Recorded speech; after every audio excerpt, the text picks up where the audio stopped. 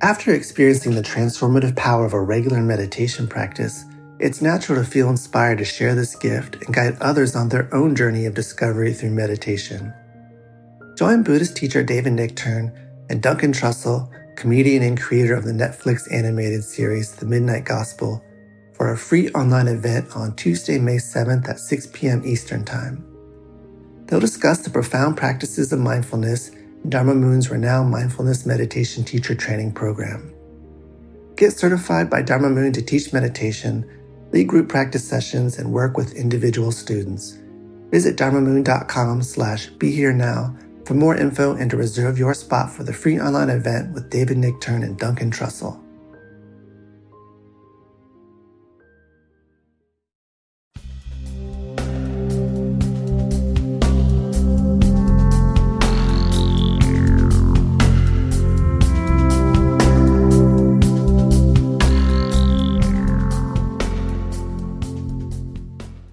Hi, everyone. It's Raghu, another edition of Mind Rolling.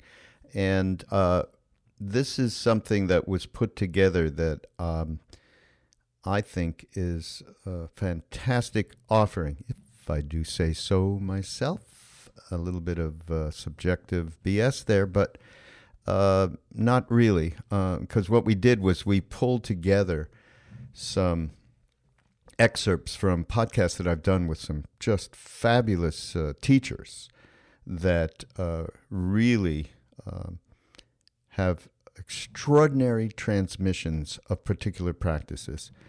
And if we're talking about, like, we're going into next year, 2020, and you all know what's going to be going on then, and we need some help, okay? And these people, they're giving us practical help. Okay, I'm going to list these people. I mean, they're just extraordinary. But before I do that, I just want to mention our wonderful partner, 1440.org, 1440 Multiversity. And they are having our best friend, Krishna Das, over for a weekend workshop in November. Okay, that's a few weeks away, a couple of weeks, and please go check it out on 1440.org. Fabulous place, as I've mentioned many times before. But those of you that love KD, go do this workshop with him. And also, by the way, because having satsang with Krishnadas is a very special thing. I've been having satsang with him forever. And look at me. But no, really, satsang, which is the most important, these absolutes, I'll have to get rid of them somehow, but it is extraordinarily important. The Buddha said, out of taking refuge in the Buddha, in the Dharma, and in the Sangha, which is the best? He was asked, which out of the three? And he said, Sangha. So I ain't the only one. Anyhow, yeah, so go have satsang with KD. But I'm back from India. I've mentioned it in the last couple of podcasts since I've been back. It's a few weeks or something. And, I'm just getting reintegrated with it. This thing over here is a little different than that thing over there, if you know what I mean. Just the daily pulse. And so I just got to say, I'm remembering this yatra that I did with Saraswati, following in Ram Dass's footsteps through Devabhumi, the land of the gods in the Himalayas, and going from all the places that he and I and Krishnadas and others, hung out with Maharaji back in the day. And I just was, because this satsang keeps coming up, this concept of satsang, it was so powerful to be there in that circumstance with 30-odd people, all of whom were just wide open. And, I may be a little bit curmudgeonly at times. I go around with a big group of people, but I loved it. So I'm just suggesting anybody out there who wants to do this just fabulous tour following in Ram Dass's footsteps that Saraswati does. There's another one coming up in the spring of next year. In March, go to nourishinglife.com/yatra. Okay, check it out. If I had a good time, then anyone out there can. I'm kidding. Okay, so some of the, let's start with Joseph Goldstein, who did this whole thing around aware and awake meditation.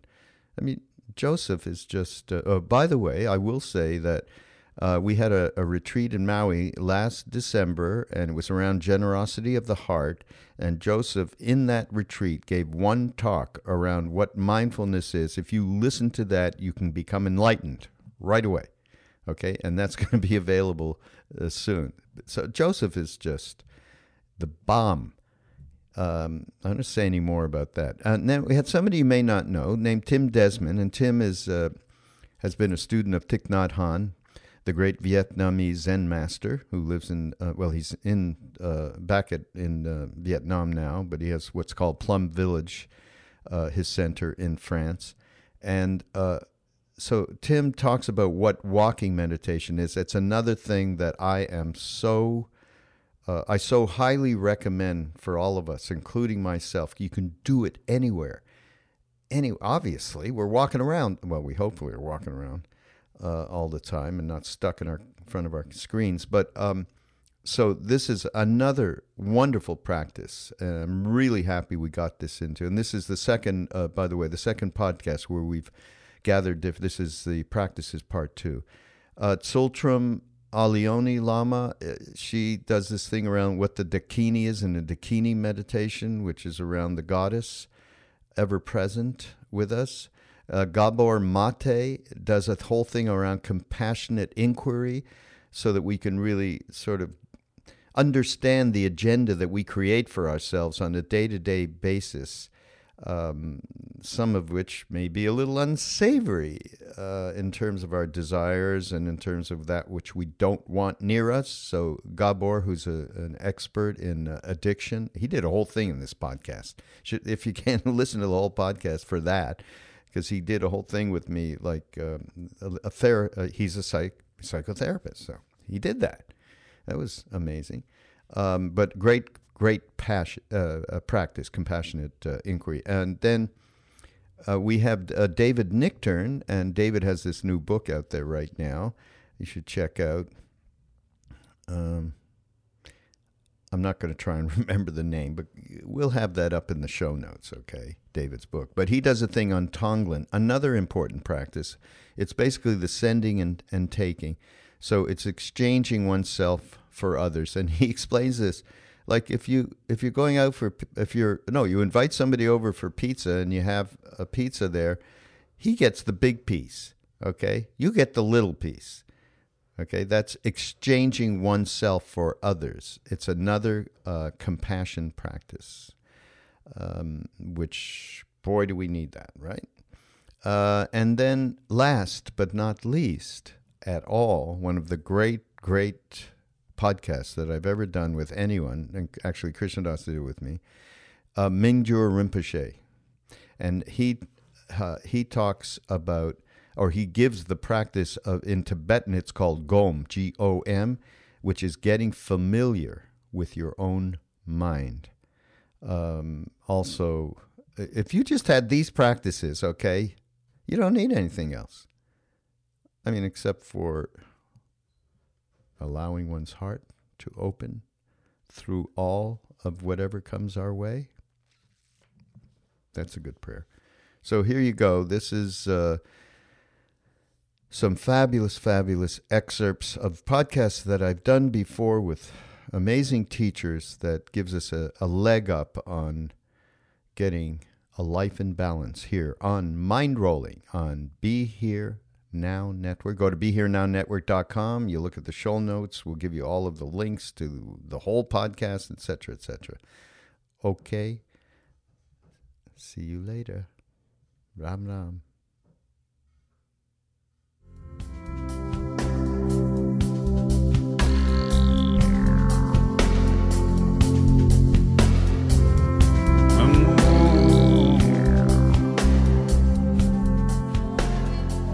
Well, it seems to me one of the things as I was reading through the book, there's a lot of very direct honesty from you about your own foibles, about what you've gone through, about what you still go through, and so on. And it reminded me a little bit of what attracted me back in the day to Ram Dass, who is also very, very honest about his stuff, and it made it easier for those we were real young back then. It made it easier to allow for our humanity to be present and not to run from it, not to judge it, and not to be afraid of it. And I have to imagine that that's got to be an important ingredient in terms of the work that you've done with addicts directly, or with people who aren't drug addicts, as you put it, the differential. What is your take? I mean, self-honesty. Well, I think there has to be self-honesty, but it has to be a very compassionate self-honesty. In other words, self-honesty doesn't mean self-judgment. Mm. It actually means looking at the ego with compassion. Instead of saying you're selfish and you're narcissistic and you're bad and you're grandiose and you're this and that and the other, what's really underneath that is fear. What's underneath that is isolation. What's underneath that is pain. That's what's driving this whole project. And so that, yes, it does take self-honesty. In other words, you have to look at in yourself what is working, what is not working. When the 12 steps do their moral inventory about how our behavior has negatively impacted other people, that's not self-flagellation. That's really it's an inventory. An inventory is something objective. You just look at what is there, what is actually there, what is actually the case. But that has to be done compassionately. Otherwise, it becomes self-flagellation and self-judgment. So I teach a method called compassionate inquiry, which is asking these questions of what's really going on. So I don't mind telling you that I've had all kinds of dysfunctional behaviors, including behaviors very often that I wish I could redo and do differently. But like again, as Eckhart Tolle says, the ego is not personal. So I'm not being pejorative towards myself when I tell you that I've lied in my life, I've been dishonest, that I've been selfish. I'm just saying this is the case. And then the inquiry is, well, what was driving me? What was going on? What hadn't I understood yet? What don't I still understand? What separation from reality am I still experiencing? So the inquiry has to be there, and it has to be a forthright one, but it has to be a compassionate one. Because there's another one of my teachers, A.H. Almas or Muhammad Ali, says, only when compassion is present will people allow themselves to see the truth. So that if you engage in this inquiry with yourself, you have to be compassionate with yourself as well. And when it's compassion there, the truth doesn't hurt. Or if it hurts, it's growing pains. It's not meaningless suffering, but it's the pain of growing. And that compassion will allow for that and invite it. So yes, forthrightness and honesty and compassion. We just, I was just actually in Maui with Ram Dass and Krishna Das. We were doing a retreat there with Jack Kornfield as well, and Trudy Goodman, around trust in the heart. And a lot of conversation came up around that, just that subject of being compassionate with oneself, to allow that kind of trust that we can have, intuitive trust in the deepest part of who we really are. And that was absolutely necessary before anybody could consider any other kind of trust, any other kind of honest relationship with those around us and the world around us. So, yeah. Well, except that I would probably say it maybe a little bit differently. You say that trust in ourselves. Well, actually, that's not quite how it begins, because you see, we're creatures of relationship. and we were hurt in relationship. And one of the first impacts of trauma is precisely that loss of trust in the self. Yeah. And on a very practical level. But if I ask you this question, as I always do my audiences, have you ever had a time when you had a strong gut feeling about something and you ignored it and you were sorry afterwards? What would you say? Yeah, everyone would say yes to that one. I'll say yes, which means that at some point you actually lost trust in yourself. Right. And I'm not going to go into the reasons, but that loss of trust in the self was actually self-protective at a certain time. Because at a certain time, following your gut feelings, like your gut feelings as a 2-year-old, the terror that you had would have been to run. But could you have run, escaped that situation as a 2-year-old? No, of course not. All you could do to protect yourself is to actually disconnect from that gut feeling. So precisely so that you could survive. Mm-hmm. Okay. So we lose the trust in ourselves because we didn't have the trust in our environment. If you had been able to go to your mother, if she had been able to receive you and hear you and hold you, and she would have validated your feelings, you wouldn't have had to get disconnected from yourself. So what I'm saying is that the loss of trust in ourselves begins with the loss of trust in our caregivers, which also means that when we work our way back towards ourselves, it usually also has to have some sense of safety with the people that we're working with. So that when I've not met Jack Kornfield personally, but I've talked to him by Skype once, and I've certainly seen many of his videos and read his books, and same with Ram Dass. And you just feel that you're in the presence of people who you can trust. Yeah. And trust doesn't mean that they're going to rewrite about everything. Trust just means that their intentions are absolutely pure towards you. Yeah. And they won't be exploiting you. Well, then it's in that context, when you feel that safety, that's when you can regain your trust in yourself. Right. Safety. Safety, yeah, absolutely. Yeah, feeling safe. Yeah, no, absolutely.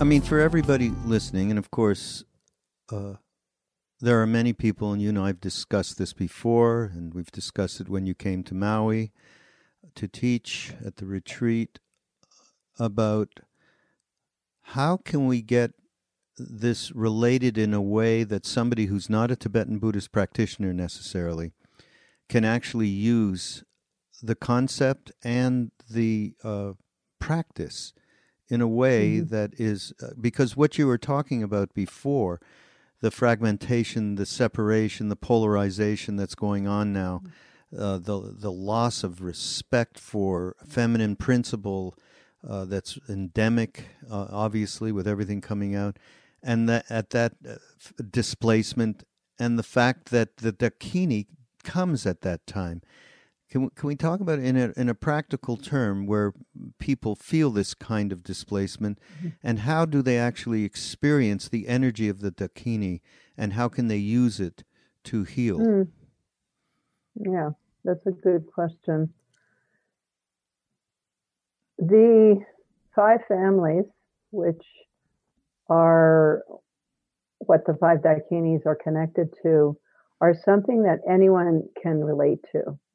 So these are called the 5 Buddha families, and they're connected to obstructed emotional patterns, directions, colors, times of year, times of day, and so on.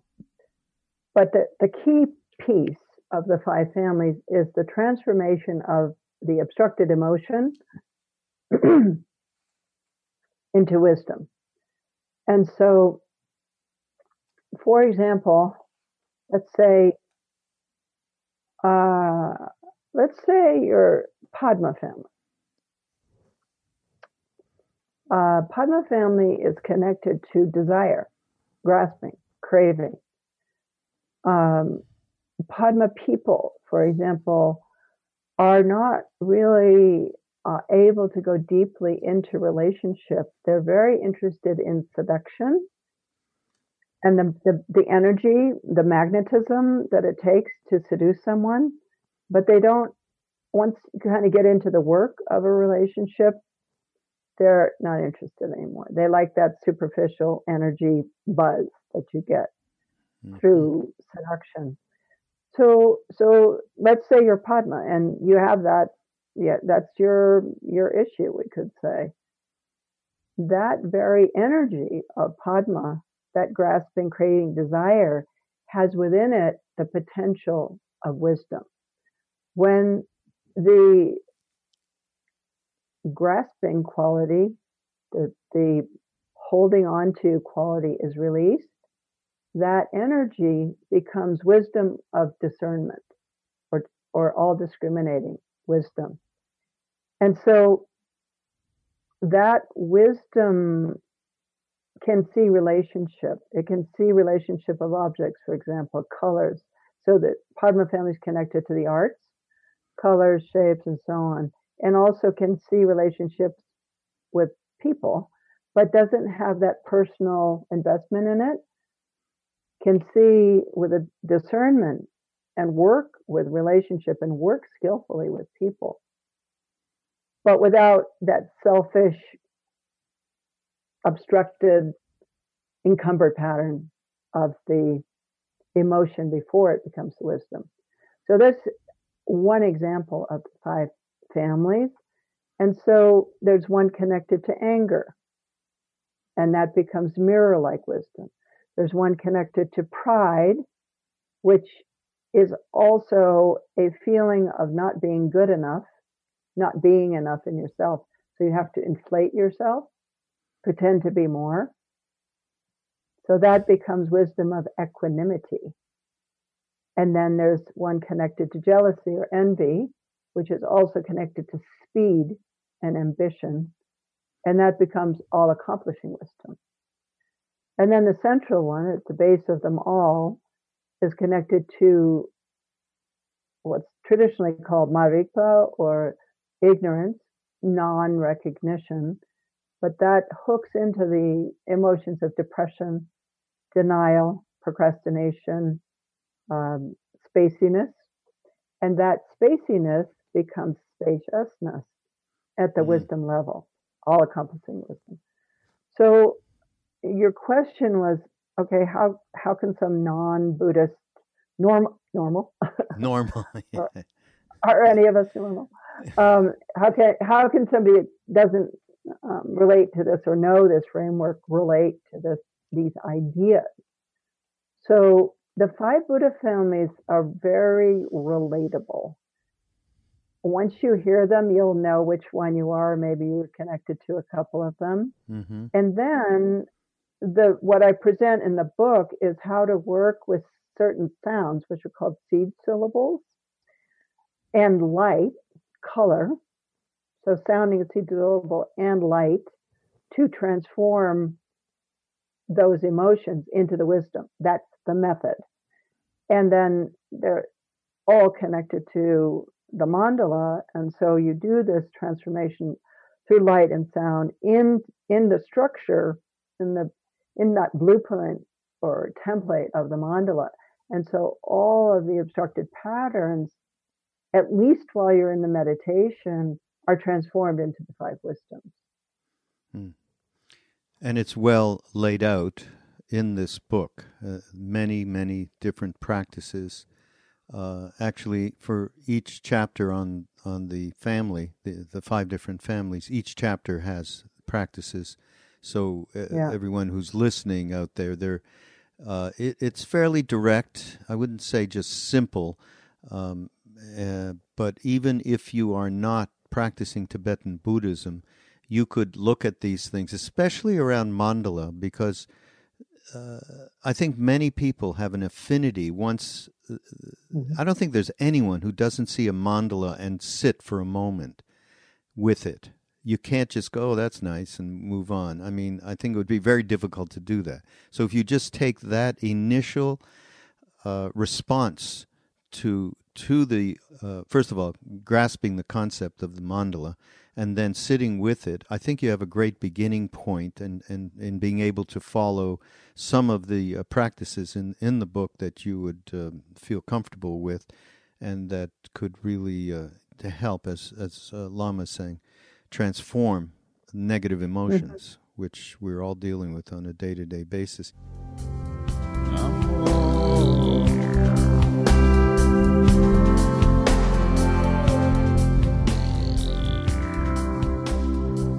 I think our listeners would really appreciate, because we're talking a lot about going back to meditative practice.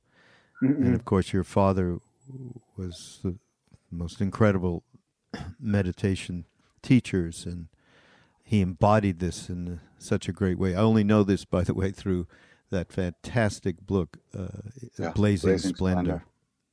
Blazing Splendor, right? Oh, wonderful book. Boy. Thank you. And so you talk about GOM meditation. Right. I think this is a very, very good thing for all of us to hear as a practice, and understanding the idea of becoming familiar with, which I think is what GOM means. Can you talk about that? Yeah. So in Tibetan term, what we call GOM for meditation. So Tibetan term GOM meaning meditation. So what is the meaning of GOM is like getting familiar with. So getting familiar with your own mind, getting familiar with yourself. So that's the meaning of GOM. So how to get familiar with yourself? Through recognition, through awareness.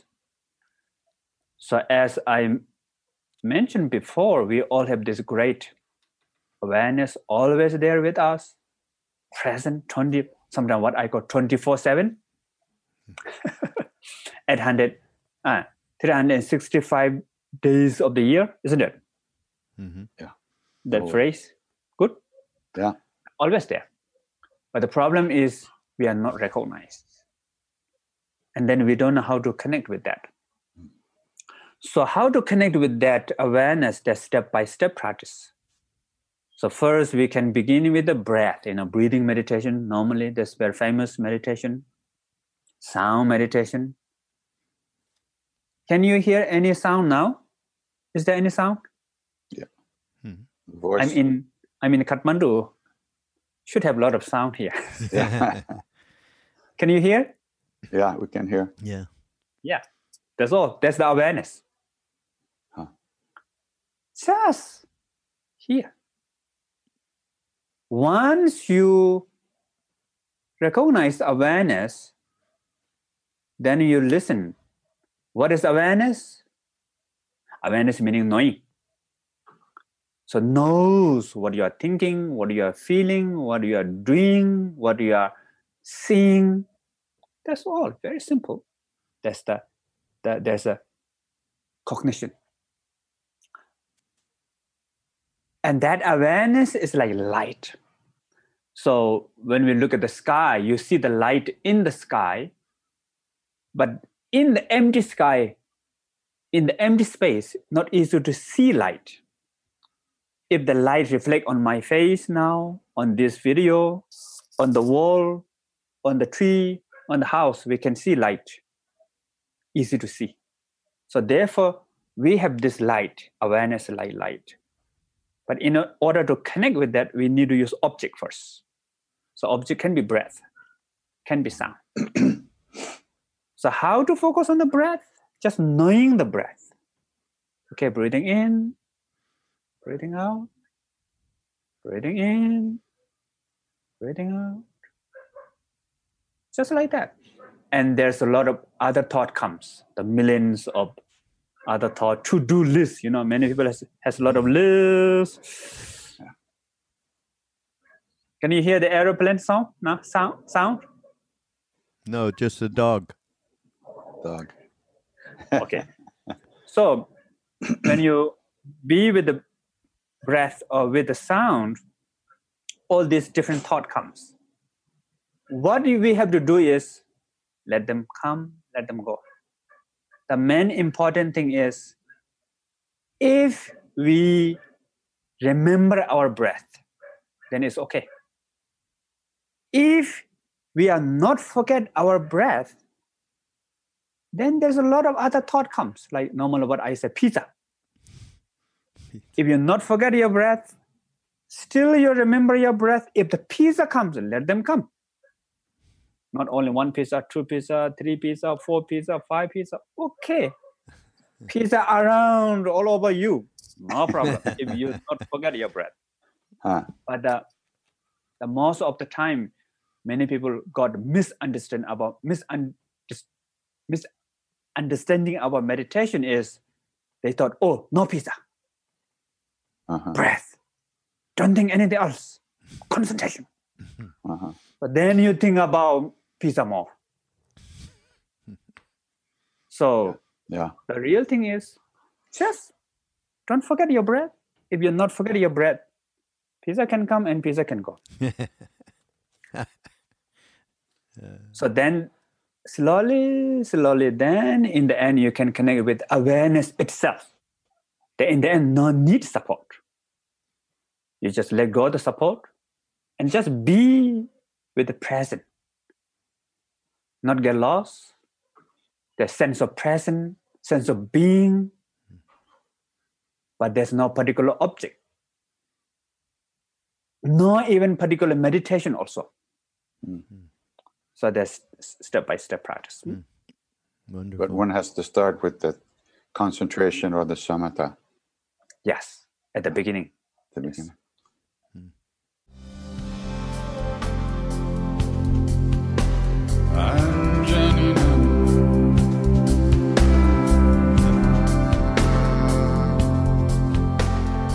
Dave, before we go, because we're getting to the end of the show, I would love you to share with us, how about a Tonglen meditation would be fabulous. Just a short thing, whatever. Please do share that with us. And also tell us what Tonglen meditation really is. Well, just a short explanation, which is Tonglen means sending and taking. That's what the two words are in Tibetan. It's part of a much larger topic called Lojong, or mind training, in a compassionate way. And the real theme is exchanging oneself for others. So to put it really simply, in terms that you just laid out, you give the bigger piece of pizza to the other person. If there's rocks and sand on the piece that you take, that's okay too. So there's a sense of giving up that which we would hoard and giving that to the other. And there's also a sense of taking on kind of trouble and distress that the other person might be carrying and say, I'm willing to hold some of that with you. So it's a compassion practice, a deep, deep compassion practice. There is a notion that it can be misunderstood because you're not trying to toxify yourself by taking on other people's crap. It's not codependent. There's some understanding that all of it's sort of empty and impermanent in a way. And so you are not saying, give me that and I'll make myself sick with it. You're purifying it in a way and then redistributing it back out to space because you understand how to not hold on to it, not cling to it. So that's important because otherwise you could make yourself sick doing something like this. So in the instruction, it says sending and taking should be alternated on the medium of the breath. So you link up the process of exchange with your own breath. The exhale is a really good opportunity to send out to somebody else. You're sending out light, you're sending out joy, you're sending out a sense of balance and well-being, as you said. And on the in-breath, you're taking in any kind of dark, heavy, thick energy that may be coming from the other person. So you're overcoming your own habit of hoarding your own goodies and trying to stay away from other people's problems. It's really the practice is really for the person who's doing it.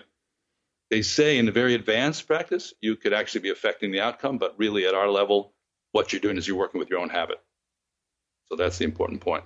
And it starts with just visualizing the kind of abstract quality of those energies. So you could actually breathe in some kind of soot or heaviness or thickness.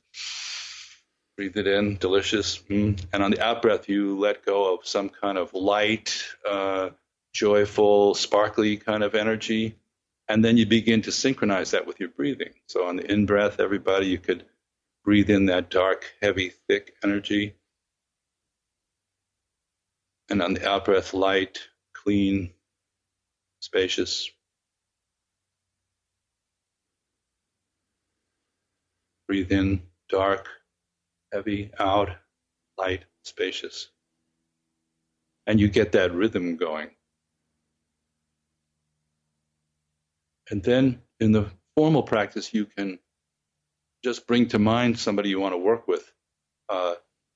It's often a good practice for somebody you know who's going through a hard time, like maybe they're ill or even dying. And you think of that person and directed practice to them, straightforwardly to them.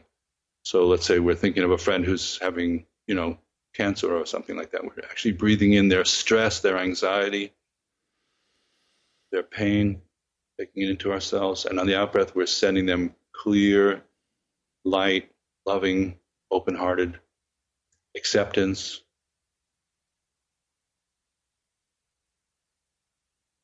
Continue that person in mind, alternating on the breath.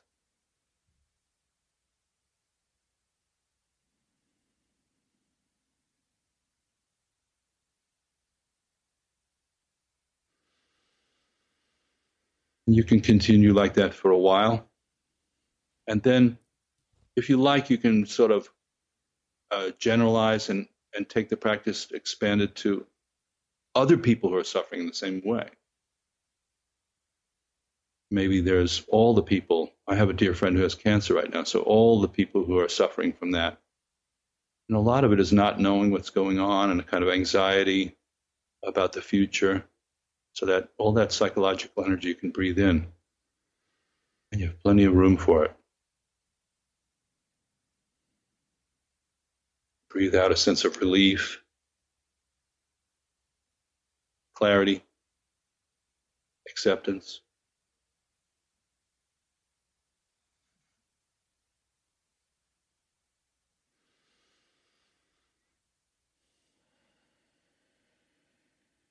And then there are other variations, but basically at the end, you return to the more abstract version and then gradually dial that down and come back to kind of mindfulness of the breath, just letting go of the practice, letting go of the form of the practice, just being present.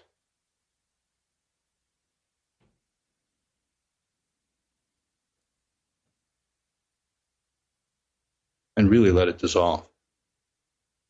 In any form of formal practice, we should really allow it to arise from emptiness and allow it to dissolve at the end so we don't hold on to it.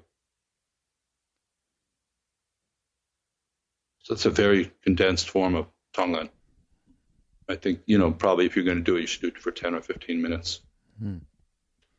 Wonderful, David. Thank you so much for that. And share that with everybody, all of our listeners, and tuning into Mind Rolling and Be Here Now Network. And it's a fantastic antidote to our day-to-day self-interest, basically. Yeah. It's just a wonderful thing and wonderful meditation.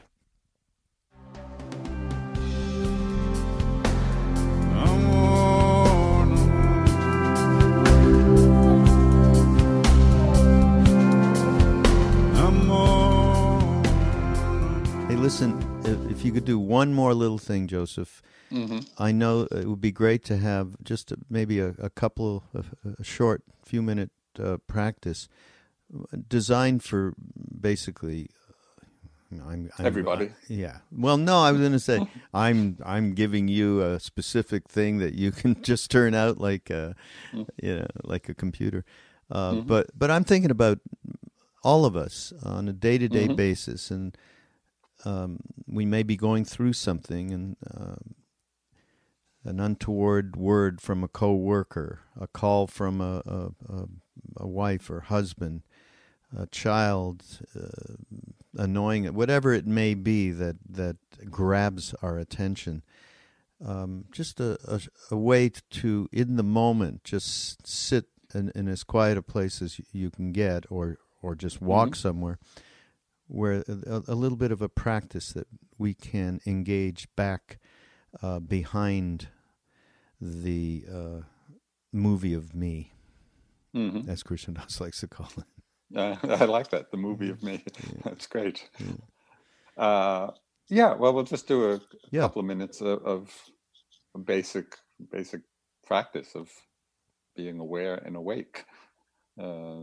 So in whatever posture you may be in as you've been listening, can relax back into that posture, whether it's sitting or standing.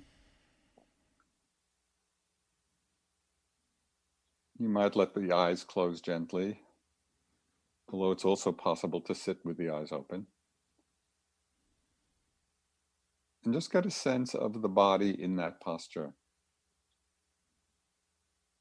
There's a phrase that I like to use which helps to ground this awareness. There is a body.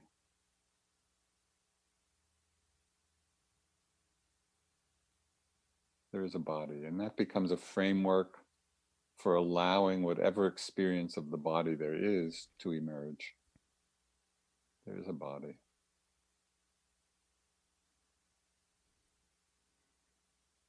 Feel the sensations of the posture. You might feel the sensations of the body breathing.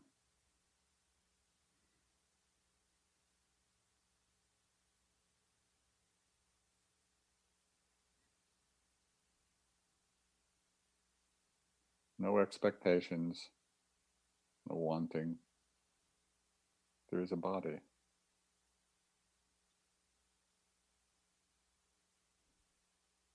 In that awareness, there is a body. What is revealed?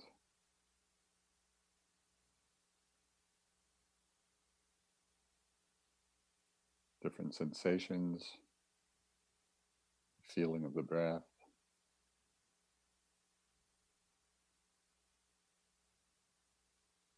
Within that framework, there is a body. You might hear sounds.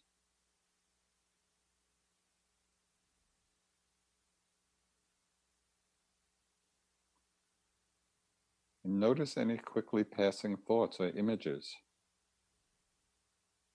seeing how they arise and pass.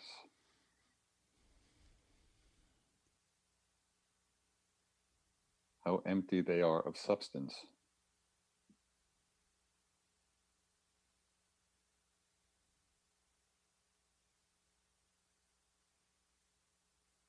There is a body.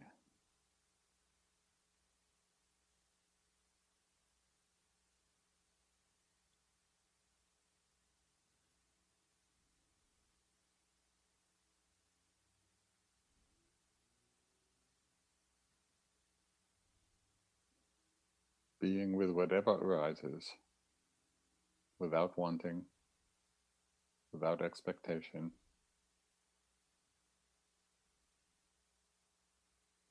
Whatever has the nature to arise will also pass away.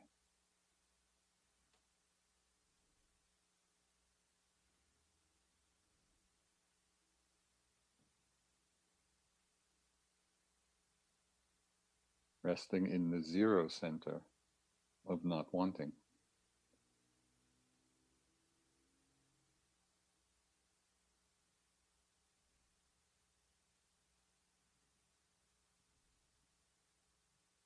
And then pervading the space of open emptiness with thoughts and feelings of loving kindness and compassion.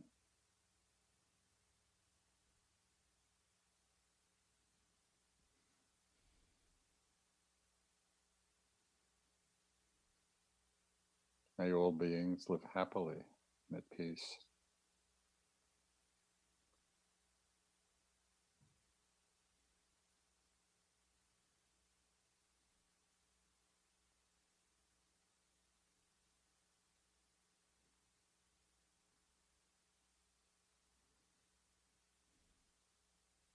Perhaps feeling the breath at the heart center, radiating the wish.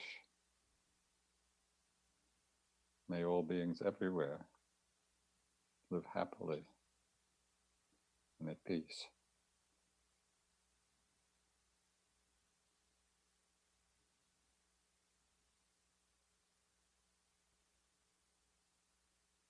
When you feel ready, you can open your eyes and engage with that same quality of feeling with the world around you.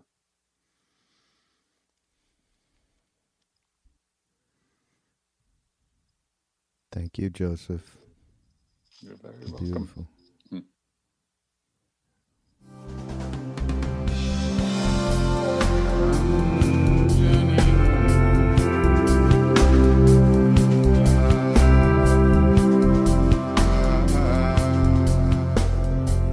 But then again, in practical terms, and you spend a lot of time at Plum Village practicing. Yeah. And meditation is certainly central to that practice, I would say. By the way, anybody who doesn't know about walking meditation, somehow that image just came into my mind. I thought of Thich Nhat Hanh, and then I thought, I must have seen something recently of him doing walking meditation. Yeah. That's a great thing for people to do. Can you've done it, have you not? Oh, sure. Yeah. Can you just describe just right here and now a little walking meditation? Yeah. If you're listening to this and you're walking, or if you're listening to this and you're driving. So I want to give a little context. When Thich Nhat Hanh first became a monk when he was 16 years old in Vietnam in the 40s, he was given a little book of poems. And he was asked his first training as a monastic was to memorize these poems. And there was a poem for everything that you might do throughout your day. A poem for walking, a poem for putting on your robes, a poem for serving your food, and a different poem for eating, and a different poem for having finished your food. And the idea is that you were supposed to memorize these poems and recite them to bring your practice, to bring your intentionality into literally every moment of your life. And some of us hear that and they're like, yes, every moment, that's what I'm going for. And other people are like, can I start with one? It's like, sure, start with one. Yeah. With whatever you want. But whether you're walking or whether you're driving right now, first, it's possible to walk in such a way that you're not trying to get anywhere. It's possible to walk in such a way that you have arrived exactly where you are in this moment. You're walking not to get to where you aren't, but you're walking in many ways to enjoy the experience of walking, and walking to arrive here and now. And so with each step, there are different sort of phrases that we can match to our steps that work for different people. But sometimes with each step, we could say, with my left foot, I have arrived. And with my right foot, I am home. With my left foot in the here, and with my right foot in the now. And so with each step, I am here. I'm just where I am. And another way of practicing walking meditation that Thich Nhat Hanh will sometimes describe is that each step you're kissing the earth with your feet. That it's this experience of like, of relating to the earth in this loving way. And my experience of walking meditation is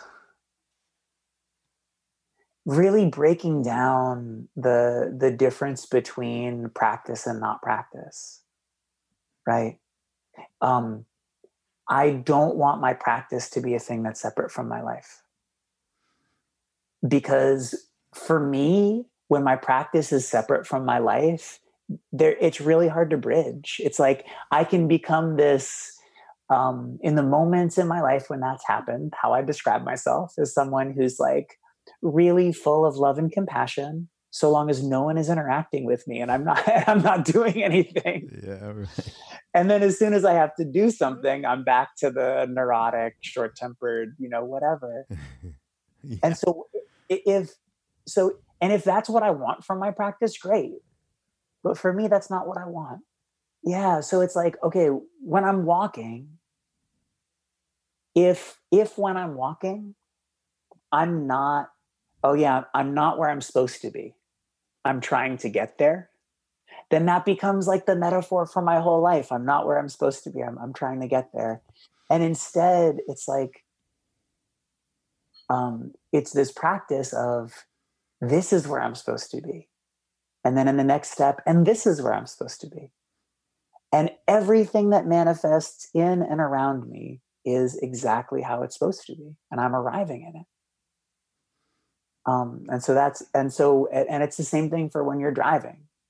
It's this practice of, I'm right here.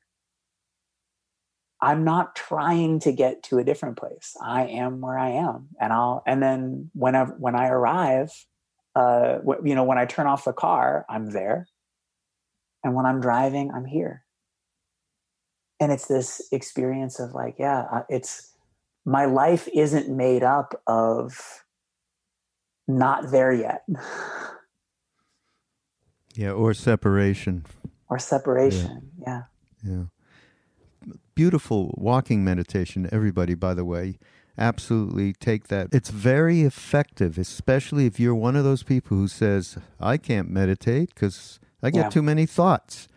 Yeah. Okay, get in that line, okay, about that. But if you can, the movement sometimes makes it easier to get to that, at least that one pointed state. Just those kind of things, aside from being here now. Yeah. Yeah. It's all about be here now, ain't it, in the end? Yeah.